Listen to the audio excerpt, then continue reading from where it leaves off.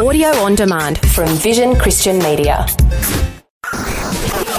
History Makers. In the late 18th century, William Wilberforce was converted. Almost single-handedly, he broke the shackles of slavery. People there were just totally different. We are looking at the footprint of God over the last 2,000 years. History Makers. Since the Roman legion destroyed Jerusalem in the year 70 A.D., the Jewish people have a nation of their own. And he said, well, no, Randy, we're not all just faking it. There's a living hope, and his name is Jesus. And I believe that that's really why you're here. Christ died for us. History Makers.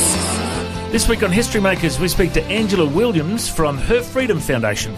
Welcome to the studio. How are you? I'm great. Thanks, Matt. It's great to have you along. Now, we've bumped into each other a few times over the years, and I've got to know a little bit of your story. But let's just share with our audience, where were you born and raised? Well, you may be able to tell from my accent, I'm not Australian. I am British. I was born in the centre of England, in the Midlands, in a place called Coventry. And that's where I was raised until we moved to Australia 6 years ago. Very good. And let's find out a bit about your faith background. Were you raised in a religious upbringing, and was there like a conversion experience at some stage? Yes, so I was raised in a Christian home. We were part of an Assemblies of God church, and I was one of the hat-wearing, tambourine-taking Christians, you know, doing the Pentecostal two-step that we called it. So, yeah, and I loved that life.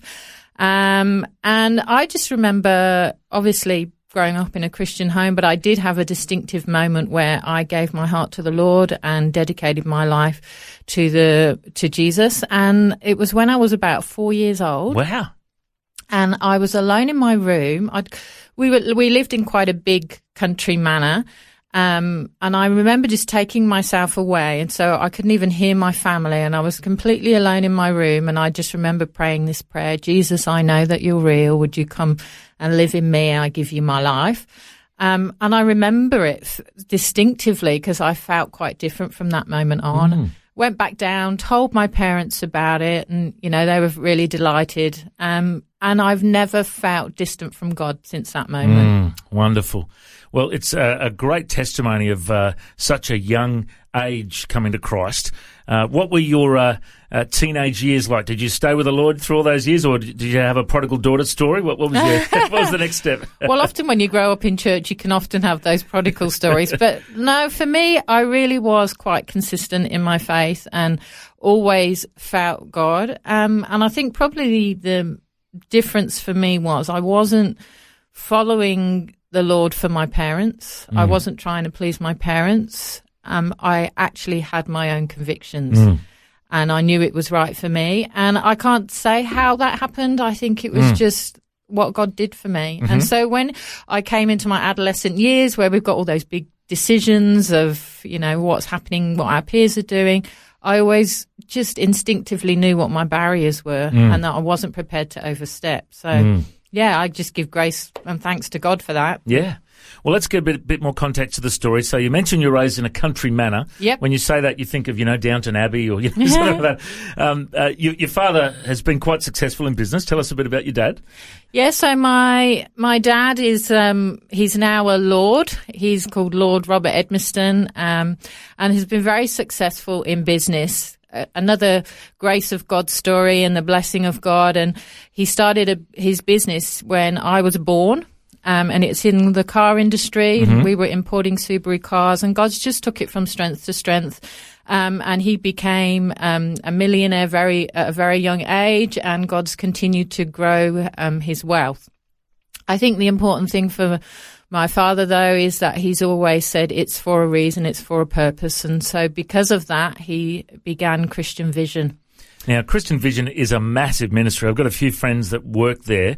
They used to do a lot of work in radio, shortwave radio around Southeast Asia and different areas, but it's now a bit more of a focus on social media and really just trying to get the gospel out there. Give us a bit of an update on Christian Vision and where it's at these days. Well, Christian Vision have released an app called Yes, He Is. Their mission is to touch 1 billion souls with the gospel. And, you know, my father has a quite an impacting story of how that vision came around. It involves Reinhard Bonnke. That's part of his the heritage, and God inspired him that his mission in life was to touch 1 billion. So over the years, they've gone through radio, as you've said, and now, of course, technology's changed and people are more on their mobile phones. So now, really, we're preaching the gospel through the Yes He Is app. It's small, short videos with gospel messages for different people facing different situations, and it's a wonderful way through social media we can get the word out there. Mm-hmm. It's a wonderful ministry, and I know that it's not just in English. You've got many different branches around the world with different languages and infiltrating social media all over the world. It is wonderful. John Wimber, one of my favourite preachers, says, "Throw the nets where the fish are." And the reality is everyone's online, everyone's, on social media. So we might as well use it as a platform to share the gospel. And some of the clips I know have gone viral over the years. It's an amazing team. And it's got an office in the Sunshine Coast in Australia. What a wonderful place to be, suffering for Jesus, hey? It's great to be called to the Sunshine Coast, yes. Now let's get back to a bit more of your story as well. So, what did you do when you finished school? Did you go to university? Did you work? What's your career been like? Well, funnily enough, my dad was never a big fan of university. So actually me and my older brother and sister, none of us went to university. And he always said, do something practical, do something that's always going to give you a backup and a plan B. So I went into administration. I learnt secretarial skills and just really went down that track. But always felt that there was more to my life, that there was a call of God on my life, found it from a very young age, and then started on the journey to pursue what that meant for me. And tell us about how you met your hubby. Okay, so my first place of work, I was just came straight out of college, and I was temporary in a government education building. And my husband Noel, he was working in the reprographics department, so our eyes met over a steamy photocopier. And he wasn't saved; he didn't have any faith at all. And it's one of those kind of risky situations that I would never advise any young Christian girl to go into. But God was very gracious and actually highlighted Noel to me. We began to become friends and we began to date. And within the first 2 weeks, when my dad actually found out that I was dating Noel, he says, right, I want to meet him. He says, but I don't want to bring him to our house because Noel didn't know anything about me in terms of the wealth that we had and the home that I lived in. I kept those things kind of private because just for safety reasons, so that he knew me first. So my dad said, well, let's meet at church. So, Noel's not come from the faith or anything like that. So anyway, I told Noel this and he says, yeah, well, let's meet at church. So that Sunday, he came to a Sunday evening service and saw something that he'd never seen before. My dad sat down with him and led him to the Lord. Oh, wow. That's a great testimony. Evangelistic dating. Yeah. It's not recommended, but sometimes it works. Flirt to convert, they say. That's right. Wonderful. And tell us a bit about the work that your hubby's doing now. So my husband runs a national franchise called What's Scratch over here in Australia, and that's smart repair on cars.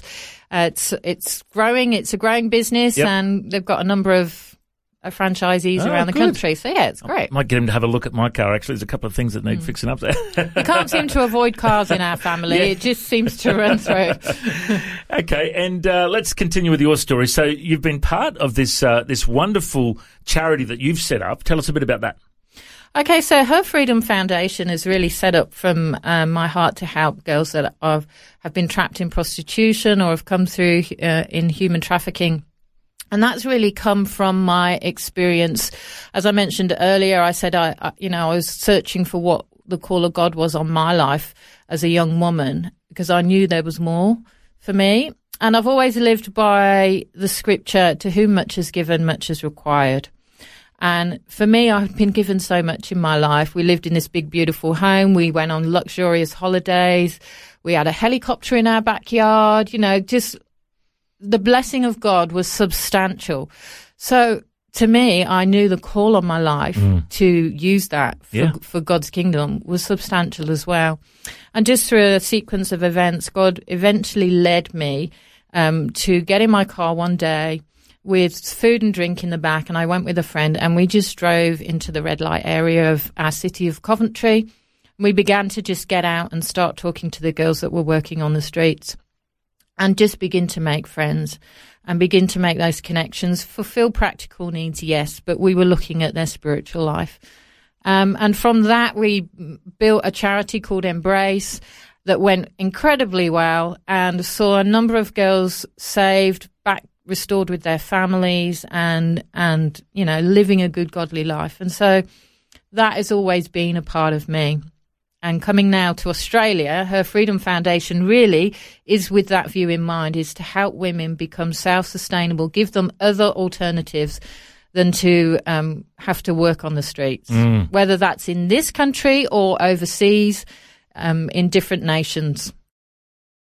And there's been a recent announcement about Dawn Osborne stepping up into the role as CEO, and she's a visionary leader. Tell us a bit about Dawn. Well, Dawn is an entrepreneur through and through. She can produce many products, sell them. She's just got the gift of God on her for entrepreneurship. And so it is exciting for me that she's going to take on the role of CEO. She's very well connected. She speaks at many different functions, and we just know that she's the right person for the job. Wonderful. If people want to find out more about this charity, what's the website? Are they on Facebook? What's the best way to be in contact? Check us out on Facebook. It's Her Freedom Foundation, or on Instagram. At the moment, we're called I Bought Her Freedom, but I think that's likely to change very soon. Okay. And you mentioned in one of your blogs recently, I love the title of your blog, Beneath the Red Lippy. Yes. Now you mentioned it, every time I've seen you, you've had bright red lippy on. So yes. Now I know why it's called that. Yeah. But you mentioned in your blog that you've been struggling with chronic fatigue. Yes. Tell us a bit about how that was diagnosed and how you managed that. Yeah, well, it's been a long journey for me. I've been suffering for about 4 or 5 years now, and only got a diagnosis in November of last year. Yeah. And, I ended up actually going over to the States to seek some help because I wasn't getting the answers. And now I'm able to know and manage the condition because I know what it is, and I have to read my body and read the signs. But prior to that, it was this constant journey of going to different doctor's appointments, being referred to different medical teams, having scans, and just on this perpetual cycle, which is exhausting in itself. So now that I have the answers, I now can, with God's help, manage the symptoms, know my body, know what my limitations are, and then work with it there. Well, it's good to hear of your testimony, because there's a lot of Christians I know that do struggle with chronic fatigue, and you ask all the questions. God, why haven't you healed me? Why this? Why that? But the reality is, you've just got to take each day as it comes. And one of the most important things for us as Christians is our personal devotional time with God, and that can be refueling in our spirit and filling up our tank every day. What do you do for your devotions with God? Do you have like a daily devotional you go through, or what's your focus on your time with God?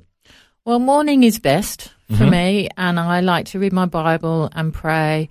But I also have a journal that I just use purely for hearing from God. And I'll sit there and I'll write the day. Even if I haven't got anything from God, I'll just sit there quietly and I'll write the date, just believing that God's going to speak to me. And I'm writing it to say, I'm expecting you to speak to me today. And then I might just get 2 words. And as soon as I start writing 2 words, it begins to flow.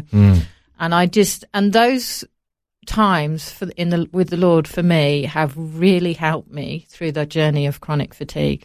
That's so good. I can share one of them if you like, just one of the revelations, because if anyone is going through particularly anything to do with your health, one of those instances where God really spoke to me was through the Psalm 23, through the valley of the shadow of death. And I got this picture of Jesus leading me into this place. And, we know it's dry and it's barren. But I looked over to my left and it was lush and green and there was a waterfall and it was really beautiful. And I'm like, aren't we in the valley of the shadow of death? Mm. And, I felt Jesus just pick up this wheat head and it crumbled in his hand. And he said, this is dead because it's not near the source of life. And he says, but there's the source of life, even in the valley of the shadow of death. And he pointed to the water and he says, and I need you to drink. Because too many people are eager to leave this place, but there's beauty to be found here. And I believe that is the purpose for the season that I've been in, is that I've actually found a deeper relationship with the Lord. I've found those times where I can hear him speaking to me and to really be fed from him even in that place. Such a great devotion. I love that. And, I really believe that it's the key for us as believers to grow in our faith. We'll become stagnant if we don't have that living water flowing. It's like you can either be like a dam where the water just is stagnant, or you can be like a stream where the water's alive. And that's what happens every day when we come to Christ and we read his word and the Holy Spirit comes. It's like a river that flows. And what a beautiful picture. Now, before we go, you shared earlier that at the age of 4, you came to Christ and had a revelation of, the gospel. For those who are listening that don't know the good news, share with our listeners, what is the gospel and how do people respond to it? The gospel is simply a relationship with Jesus, the one that can free us from anything that holds us back, the one that gives us eternal life. And we may hear that before and it may sound a cliche, but it's living and it's real and it's effective. And, as I said, as a young girl, I instinctively knew what my barriers were. I instinctively knew what right choices are. A relationship with Jesus does that for us. It gives us an instinct to know what's good for us, what's right for us, where the right path is for us to take. And it just brings so much fulfillment and joy into our life. Yeah. It's so true. And, I just really believe that people listening right now, if you need to get your life right with God, just say that prayer. Just ask the Lord to come into your life, have your sins forgiven, and you can start that new life in Christ. Not only will you receive eternal life, but you'll receive an abundant life on this earth. That's the promise that God has given us. Well, it's been great to catch up with you today, Angela. I reckon you're a history maker. Thanks for joining us. Oh, thank you. It's been a privilege. If you'd like to hear this conversation again, listen online anytime at historymakersradio.com. There you'll also find links to all of our social media channels, and you can subscribe to our iTunes podcast. History Makers is a faith-based ministry, and we want to thank everyone for their generous support. If you've got a suggestion of anyone we should interview, send us an email, info@historymakersradio.com. God bless. I'm Matt Prater, and my challenge to you now is to go and make history. History Makers.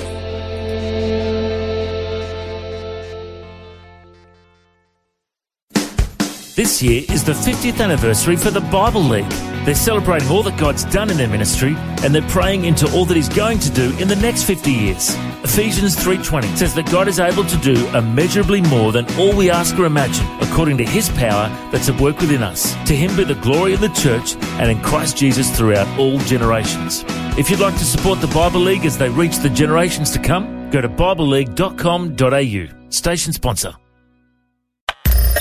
Thanks for taking time to listen to this audio on demand from Vision Christian Media. To find out more about us, go to vision.org.au.